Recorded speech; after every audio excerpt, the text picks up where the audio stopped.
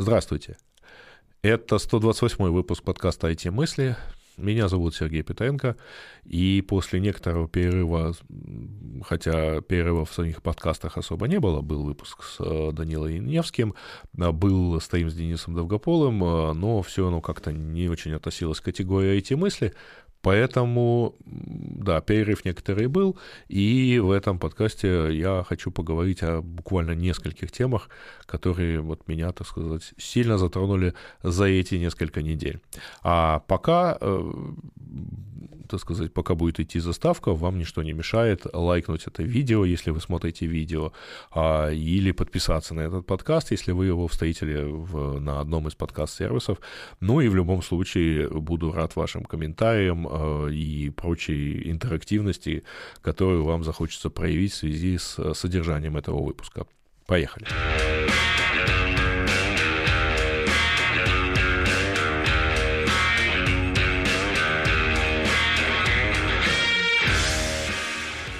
Ну, не ошибусь, наверное, если скажу, что самая свежая, самая горячая тема про IT — это скандал вокруг Reddit и то, что вот там сейчас все происходит.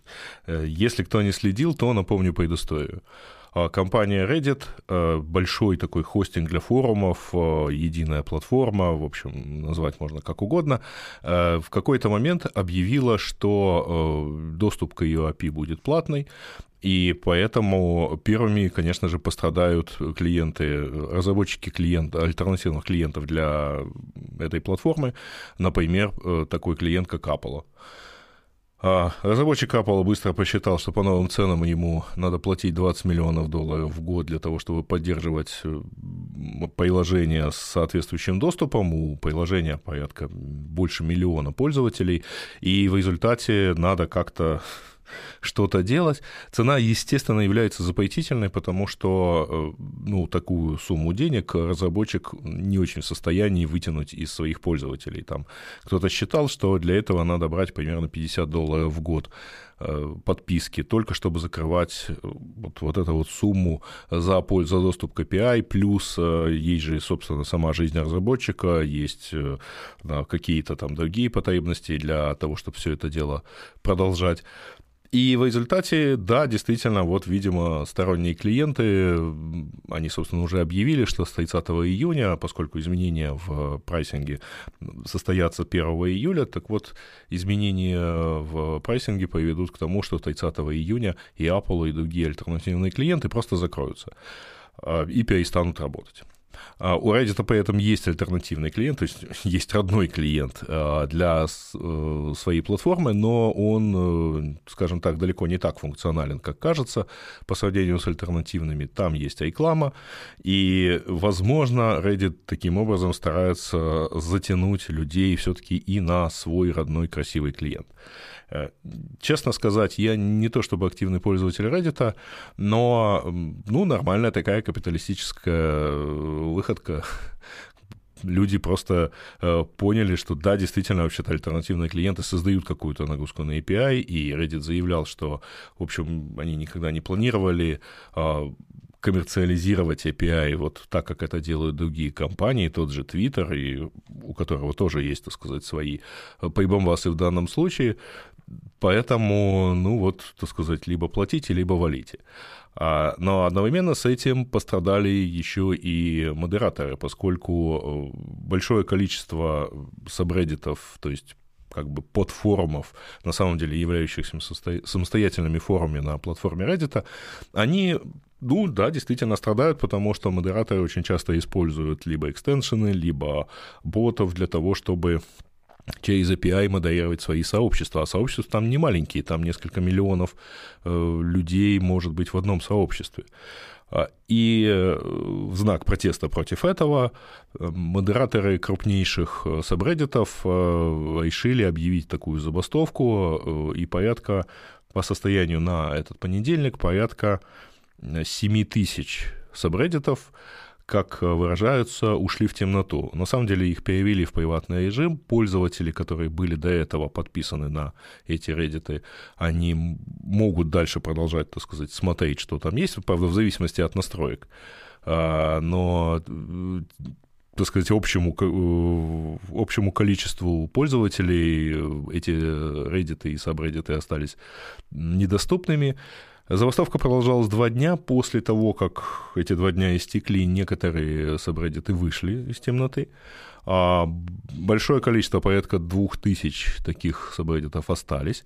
Некоторые вышли, но с очень интересным, так сказать, выходом. Например, сообщество PIX, на которое я подписан, провело голосование. Надо ли нам выходить в полном режиме, или мы теперь вводим новое правило, и в нашем subreddit можно постить только фоточки Джона Оливера, это американский телеведущий, сатирик, и да, действительно, фоточек там теперь достаточно много. Победила вторая опция, естественно, просто, так сказать, знак протеста, и порядка, по-моему, 37 тысяч человек проголосовали именно за второй вариант.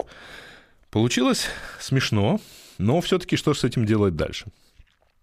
CEO Reddit при этом, так сказать, обратился к сотрудникам с письмом, в котором написал, что, в общем, мы не такое переживали. Понятно, что наши изменения так или иначе отражаются на людях, но, ребята, вы лучше не носите футболки с символикой Reddit, потому что люди реально злы, и мало ли, нам не нужны эксцессы. Это интересная такая схема отстаивания своей правоты, мол, мы, конечно, правы, но вы поберегитесь. Интересно, сам он себе охрану заказал, так, на всякий случай, или продолжает ходить, так сказать, как и раньше. Вместе с тем наблюдается некоторый такой клинч. Мы вчера в подкасте «Радио Ти» с коллегами обсуждали всю эту ситуацию, и у нас получились сразу 2 такие группировки. Значит, кто-то считает, что, Женя с Лешей считают, что доступ к Reddit должен быть вообще беспрепятственным, и, в общем, нечего слушать этих модераторов. Reddit, открывай обратно эти комьюнити, и будем в них, так сказать, дальше читать, что хотим. Мы с Гришей Бакуновым оказались немножко в другом лагере, потому что, видимо, понимаем, что такое работа модераторов, и это действительно... вот тут сложно вытащить какую-то слагаемую. Безусловно, Reddit не был бы Reddit'ом, если бы у него не было такого количества пользователей. Вместе с тем эти пользователи, как правило, вы знаете, например, там еще со времен, если не ошибаюсь, первых таких публичных платформ на Yahoo было выведено совершенно четкое взаимодействие. Значит, из 100 человек, которые приходят на тот или иной контент, 10 человек комментируют, 1 человек пишет. И это соотношение абсолютно почти не меняется, может быть, там плюс-минус несколько процентов. В этом соотношении важны все части. То есть 1 пишет, 10 комментируют, 100 читают. Выброси хоть одно составляющее, и, в общем, у тебя получится что-то уже очень странное. Но более того, модераторы при этом выполняют достаточно важную вещь, это такая полиция на самом деле, потому что если не будет модераторов, писать будет 50 человек, из них 49 ботов. Или спамеров, или людей, просто промахнувшихся веткой. И модерация этого всего занимает немалые усилия. А модерация в комментариях тоже занимает немалые усилия, потому что стандартная штука с апвоутом, например, комментариев или лайками комментариев, она тоже не очень работает. Там та же пропорция. 10 человек прочитали, 1 лайкнул, или 1 нажал апвоут, или 1 заминусовал комментарий, что в итоге должно, по идее, бы привести к какому-то, так сказать, положительному результату с этой положительной обратной связью.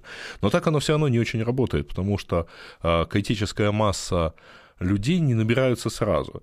И когда человек заходит в большое популярное сообщество и видит там, условно говоря, спам или неадекватные комментарии, он не занимается наведением порядка лично для себя, минусованием комментариев, минусованием ненужных тем, неинтересных ему или не соответствующих всему этому. Да даже на спам жалуются довольно ограниченное количество людей.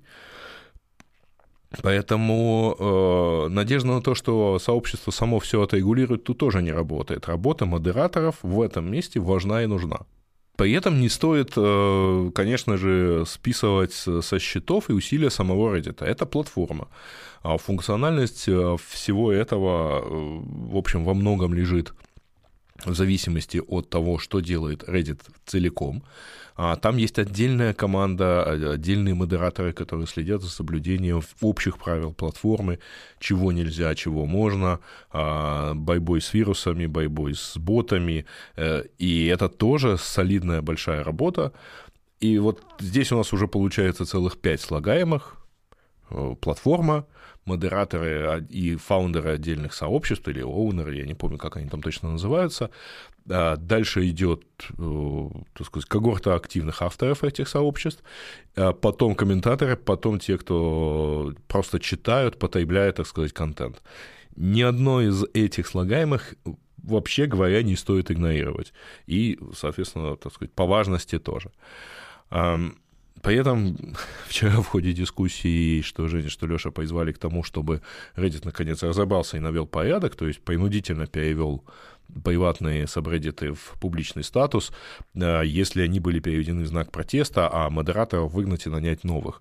Но, во-первых, вопрос в том, что они не наняты. Это добровольцы, это люди, которые тратят свое во имя, не получая за это какие-то деньги, например, от Reddit. То есть они не состоят в нем наемных отношениях. Поэтому выгнать-то их, конечно, можно, но нанять... А давайте попробуем посчитать. 7 тысяч сообществ, так или иначе принявших участие в этом протесте. В каждом из них по несколько модераторов.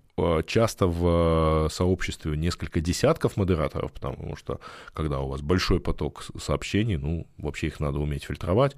И, к сожалению, никак, кроме усилий живых людей, с этим не справишься.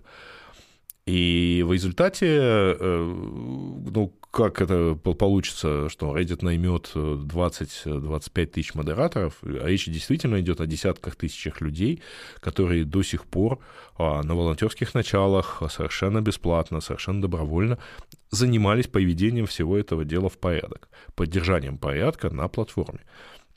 Если избавляться от них, боюсь, не получится просто, так сказать, передать. Мало того, еще и этические. Представьте себе, вы себе сделали на какой-то платформе что-то, и после того, как ваши действия не очень понравились платформе, хотя они никак не нарушают ее правила, у вас просто это все отбирают и говорят: все, иди, так сказать, спасибо за 5 миллионов подписчиков, значит, теперь мы сами здесь как-то займемся. К сожалению, мы вчера прошли мимо совершенно очевидной аналогии. Представьте себе, например, GitHub, и это большая платформа, и на нем есть некий проект, open-source, то есть у него есть мейнтейнер, человек, который изначально написал какой-то кусок кода, какой-то там прототип проекта, потом есть коммитеры, которые помогают его дорабатывать, и есть тысячи, сотни, десятки тысяч людей, которые просто пользуются этим репозиторием. И GitHub что-то делает, мейнтейнер в ответ решает протестовать и переводит репозиторий в приватный, лишая доступа таким образом к нему всех тех, кто в него ничего не написал. Там коммитеры остаются с доступом, но все остальные теряют, так сказать, этот статус, этот доступ. И вот теперь они приходят со словами: GitHub, наведи порядок. GitHub отбирает проект, open-source проект, хотя авторские права тут никто не отменял, open-source проект у плохого мейнтейнера и нанимает нового. Вот как себе это представляют люди, которые, вообще говоря, в обычной жизни выступают в роли, в том числе, мейнтейнеров таких проектов? К сожалению, тут не видно легкого выхода из ситуации. Reddit объявил, что с 1 июля он увеличивает лимиты на бесплатное использование API, чтобы модераторы не страдали. Там, правда, изменения, 60 запросов в минуту было, станет 100 запросов в минуту.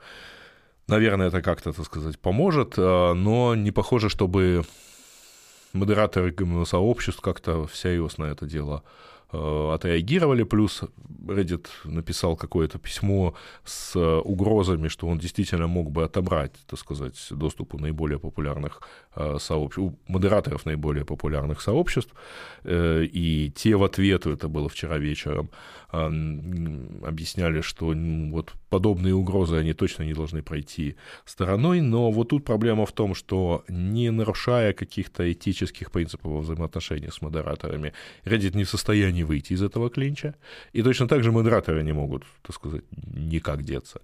Конечно, в какой-то там светлой альтернативной вселенной модератор просто бы взял бы весь этот форум и унес с этой платформы. возможно, появятся, как есть, в принципе, альтернативные платформы, и, возможно, они научатся импортировать контент с Reddit, хотя, я думаю, тут уже Reddit будет бороться за этот, так сказать, контент.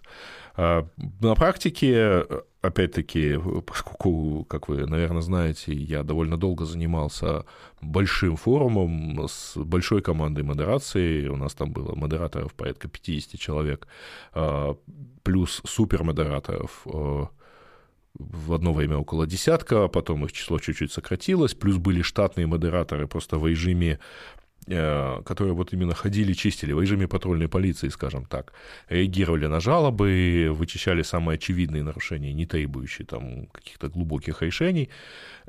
И во всем этом, ну, честно сказать, я не вижу, как бы, да, у нас было много историй, когда у нас там определенная группа людей, недовольных политикой модерации, говорила, ну все, мы пойдем сделаем свой форум.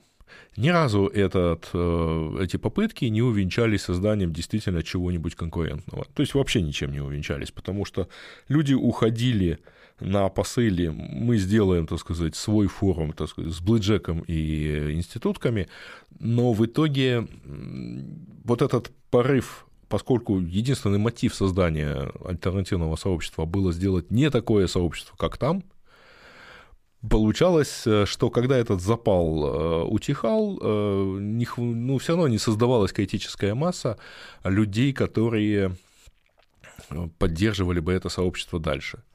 А это, ну, надо же понимать, что все-таки никто из всех этих людей не находится на работе. Даже модераторы, в принципе, не являются часто штатными сотрудниками, хотя в нашем случае вот были и штатные модераторы, и супермодераторы, они тоже, в общем, были задействованы как наемные сотрудники в определенном смысле. Но вот попытка просто взять, уйти, в итоге оказывалось, что там слишком много творцов и нет комментаторов, например.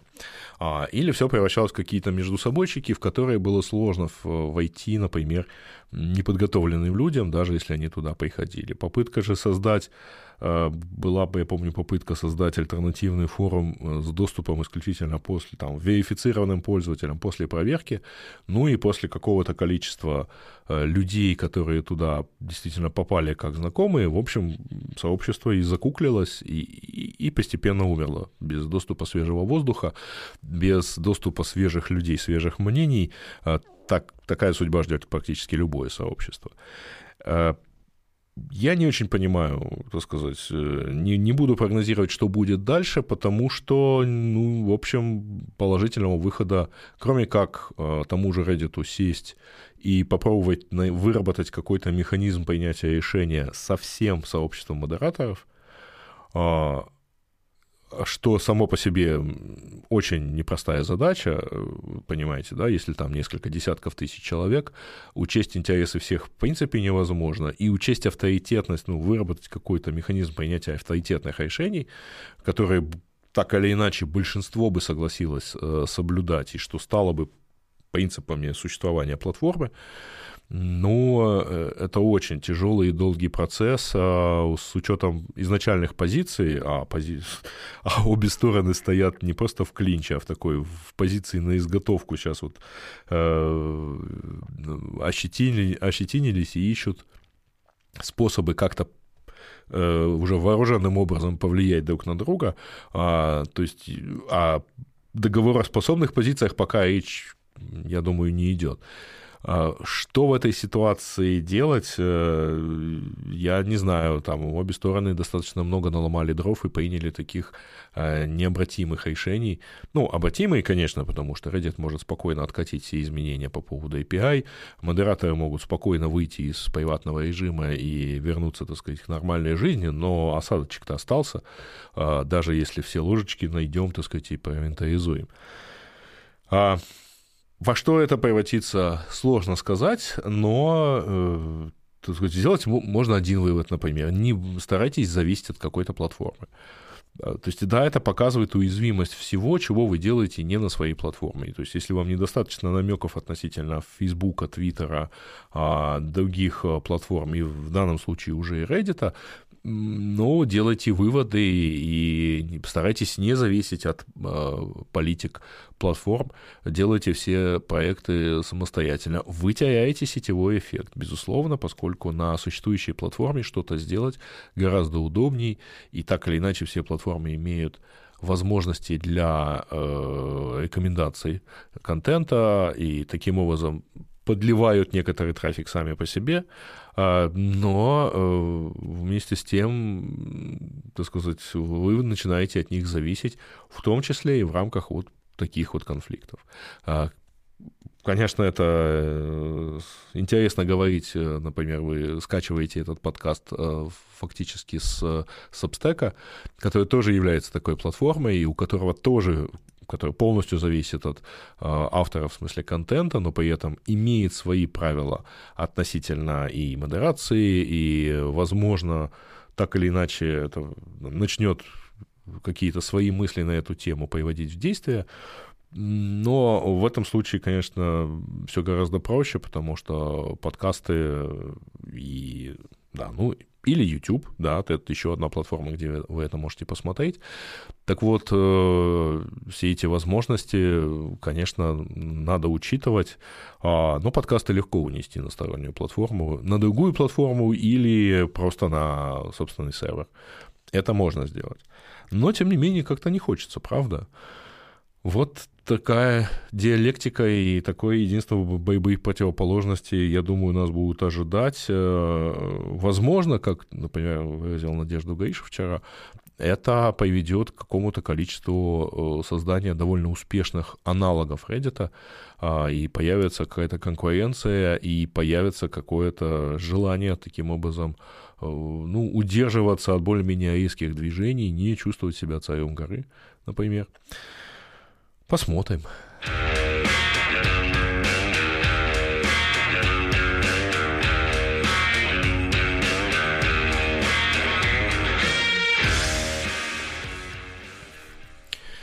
Небольшая порция личных новостей, я не так уж часто про них рассказываю, но все-таки новости у меня достаточно интересные, я так думаю. Неделю назад мы с коллегами открыли новый коворкинг в Одессе. Как я шучу, в любой непонятной ситуации открывай коворкинги. Но в действительности это такой довольно специализированный коворкинг, потому что основное его наполнение — это работа с волонтерами, работа с негосударственными организациями. Мы, честно сказать, не рассматривали это именно как предпринимательство, хотя там есть коммерческая часть, но в целом все это сделано на грант, на несколько грантов даже компаний, точнее, благотворительных организаций или там негосударственных тоже организаций зарубежных. И коворкинг у нас называется Unity Nest, и я вообще могу честно сказать, что в разработке довольно большого числа элементов, относящихся к этому коворкингу, принимал участие искусственный интеллект. То есть, собственно, слово «nest» в качестве такого родового замены навязшему в зубах уже хаб, например, придумал как раз ChatGPT, когда его попросили дать 10 вариантов названия вот такого коворкинга. И вот одно из предложений тоже было связано со словом «nest». Нам понравилось, мы начали подбирать вторую часть, у нас получилось Unity Nest. Или, как перевели на украинский, гнездо едности. Это, да, и, собственно, ChatGPT успешно помог с разработкой, например, сайта, с написанием большого количества текстов. Он получил на входе довольно большое summary проекта с описанием целей, с описанием, так сказать, сферы применения и сферы деятельности этого коворкинга. И дальше мы пошли просто генерировать, так сказать, в режиме «давай набросаем структуру сайта», а давай набросаем черновик контента вот для такой-то страницы, для главной страницы, для других страниц, и напиши, пожалуйста, текст вот для этого. И, в принципе, вы знаете, довольно неплохо получилось. Мы использовали GPT-4, и получалось достаточно неплохо. Естественно, все это надо было править. Естественно, нам тут помогло то, что у нас два варианта сайта на английском и на украинском языке, и большая часть текстов писалась все-таки на английском, как и, собственно, самые.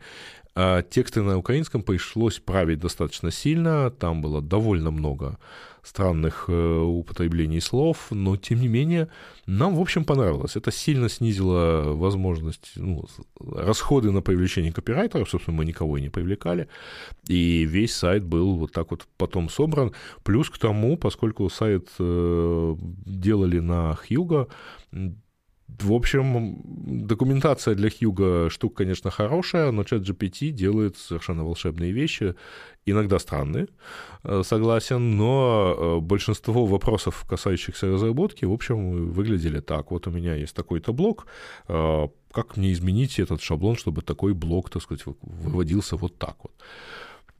Мне очень понравилось это все дело использовать. Я прямо, так сказать, распробовал всю мощь искусственного интеллекта, и мы будем дальше активно использовать его возможности в работе, во всем, что касается контента. Там еще была интересная особенность, которая была связана с тем, что все это, скажем так, терминология негосударственных организаций, терминология того, что используют западные компании в плане, западные организации, вот как бы в общепринятом смысле, я так не умею складывать слова. Мне какие-то вещи не приходят в голову, вот, особенно на английском языке. Поэтому возможность переложить это складывание слов в более-менее стандартном режиме, как это принято делать на сайтах аналогичных организаций за границей, это просто прекрасно. Это не подражание, это прямо хорошее создание контента. Я могу оценить, как это делается, но сам бы я вот такие тексты и не написал. Поэтому вот такое у нас, посмотрим, как дальнейшее применение искусственного интеллекта отразится на работе коворкинга. Он открылся 9 июня, находится он в Одессе на улице Жуковского, дом номер 21. Мы еще в процессе поклейки, так сказать, вывесок, устаканивания всей работы, то есть так-то там все хорошо работает. Довольно историческое здание, я отыскал в архивах, что оно было построено в 1837 году, и кто там только не находился, это был и жилой дом изначально, потом это там, в 1929 году там было управление, там очень длинное название, управление государственных предприятий в области полиграфии, конвертного и прочего дела. Короче, называлось это Одесполиграф. В 1956 году там открылось швейное ателье. А уже после этого, уже в 90-х годах 20 века, туда заехал банк, Ва-банк украинский, который обанкротился в 2009, если не ошибаюсь, году, и от него осталось довольно много артефактов, весь подвальный этаж достаточно большой, под всем зданием есть подвал, и весь подвальный этаж снабжен металлическими дверями, и в одном месте сделано настоящее банковское хранилище. Вот это сейфовая дверь в полный рост человека, полностью оборудованная по стандартам НБУ.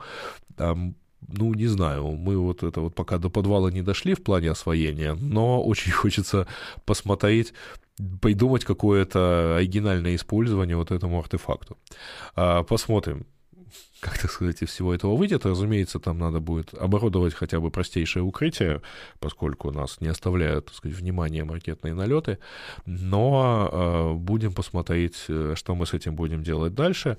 А так, в принципе, всех одесситов и гостей города, которых, судя по автомобильному трафику, у нас более чем достаточно, приглашаю заглянуть. Мы открыты с 9 утра до 9 вечера каждый день, кроме пока воскресенья. Поэтому приходите, у нас прохладно, без всяких кондиционеров, а рядом находится лучшая кофейня Украины, действительно, кофейня Foundation, несколько лет выигрывала подобный приз до войны, и В общем, вкусный кофе есть хоть в платном варианте, хоть в относительно простом бесплатном прямо у нас. Wi-Fi, разумеется, есть. Достаточно удобные рабочие места. В общем, можно пойти и поработать, например, или просто зайти. Я думаю, что мы будем предоставлять достаточно поводов для того, чтобы туда можно было зайти, например, на творческий вечер, на семинар, на лекцию. Да, в основном с упором в сторону общественно-политических там, и общественных вопросов, но в том числе, почему нет, хоть и про искусственный интеллект.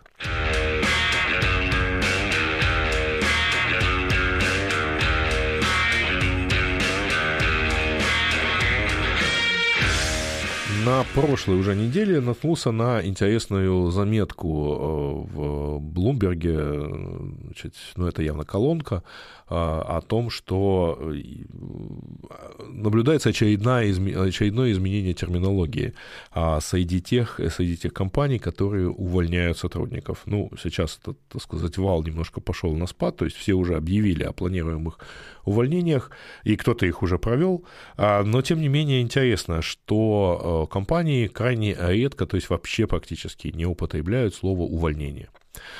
Если кто помнит, у меня был ролик на эту тему несколько лет назад о том, как надо увольнять людей, и там цитировался мой любимый фильм под названием «Мне бы в небо», где так прямо в диалоге вот специалисты, которые занимаются профессиональным увольнением сотрудников, ну, по найму, они говорят вот совершенно открыто, что нет, мы не говорим fired, мы не говорим уволен, мы говорим, так сказать, вы освобождены, да, you've been let go.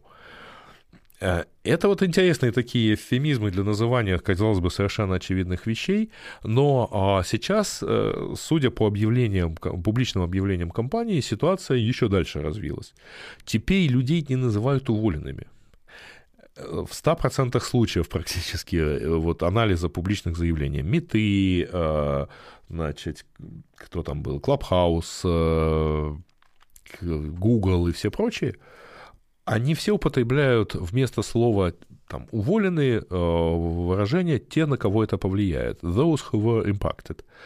И это такой совершенно замечательный эвфемизм, потому что он встречается практически в любой рассылке. То есть всем сообщают, что, ребят, мы вынуждены, так сказать, вот, расстаться с каким-то количеством людей. Те из вас, кого это заденет, и дальше идет, вот, и это оборот повторяется практически постоянно. Казалось бы, почему не сказать уволенные? Ну, вы же реально увольняете людей. Но, тем не менее, вот как-то стараются очень такими мягкими словами обойти вот эту вот ситуацию неприятную, неудобно говорить. Так сказать, те из вас, кого мы выгоняем на улицу, значит, узнают об этом в таком-то порядке. Что интересно, ситуация, вообще говоря, не меняется. То есть людей в любом случае увольняют, у людей пропадают доступы, людям вручают коробку, и охрана их эскортирует к выходу, потому что ключики у них уже не работают, бейджики. Но при этом мы стараемся все еще сильнее как-то рассказать, еще сильнее завуалировать ситуацию, и мы уже не говорим, мы вынуждены расстаться. Мы уже говорим, что мы пересматриваем, мы улучшаем, оптимизируем структуру, и те, кого это коснется, и дальше по тексту. Любопытно, что при этом, во-первых, да, как я уже сказал, вообще говоря, это и есть увольнение, потому что за исключением слов все остальное работает точно так же, как 50 лет назад. И при этом это еще и накладывается на то, что, например, ну, скажем так, на все более резко снижающуюся лояльность сотрудников компании. Я думаю, достаточно сложно становится в последние годы найти сотрудника, ну, скажем так, среднего звена, которые бы провели в одной и той же компании, на одном и той же позиции несколько лет. Как правило, большинство резюме сейчас выглядят как год поработал там, 9 месяцев там, 1,5 года там, и через какое-то время вот он такой большой, свежий, с большим опытом работы, уже там синьор или еще кто-то даже больше. И если уже люди настолько, ну, скажем так, нелояльны и не рассматривают, и действительно не рассматривают, потому что вот по моим наблюдениям и по наблюдениям за там, другими компаниями, большое количество людей, они, в общем, у них в мысли нету на то, что они, как еще 20 лет назад, что ты приходишь в компанию, чтобы поработать там значительную часть жизни. Нет, они совершенно четко разделяют, что нет, это временная работа, это просто работа, расслабься, мы не паримся, и, так сказать, через год мы свалим куда-нибудь в другом месте, это просто ступенька. В этом смысле эти эвфемизмы выглядят еще более нелепыми, в то время как сотрудники воспринимают это все легче, компании стремятся еще сильнее облегчить некие эмоциональные моменты, связанные с увольнением. Зачем это делать? Непонятно. Казалось бы, почему бы не сказать честно, ты уволен, ты лузер, мы тебя никогда не возьмем, и вообще ты недостоин нашей большой компании. Нет, вместо этого мы всячески рассказываем, что как-то, понимаешь, бывает разное, бывает просто мы не сходимся характерами, просто несовпадение. Я сам так умею говорить, и я сам, собственно, в том самом ролике рассказывал, как можно мягче, так сказать, рассказать про это дело. Вот. Но это не приводит к тому, что люди потом, то есть, во-первых, люди просто встают и уходят, да, безусловно, у них нет в этом отношении трагедии, и люди при этом, на каждую следующую работу приходят, так сказать, все с уменьшившимся числом, уровнем лояльности к новой компании и к следующей компании после них. В общем, какая-то интересная спираль, и вот предсказывать, конечно, какой следующий эвфемизм компании придумают, чтобы еще сильнее не ранить чувства людей, которые и так их ни во что не ставят. Посмотрим, конечно. Вообще эти наблюдения достаточно интересны, вот с точки зрения такой социальной динамики. Итак, это примерно все темы, которые я хотел сегодня обсудить. Не ставила себе задачу просто обозреть вообще все новости, поэтому я ничего не рассказал про то, что представила Apple на своей презентации. В общем, я думаю, что вы и так про это все прочитали. Других событий, как-то себя, обративших на себя внимание, мне не попалось, а эти интересные, поучительные и, мне кажется, полезные. На этом все. Буду рад вашим комментариям, лайкам, репостам и всему прочему. Встречайте, подписывайтесь на подкаст во всех подкаст-приемниках, на всех сервисах, где вы это видите. Подписывайтесь на YouTube. В общем, делайте все, что подсказывает вам, так сказать, суровая сетевая жизнь. На этом все. Пока.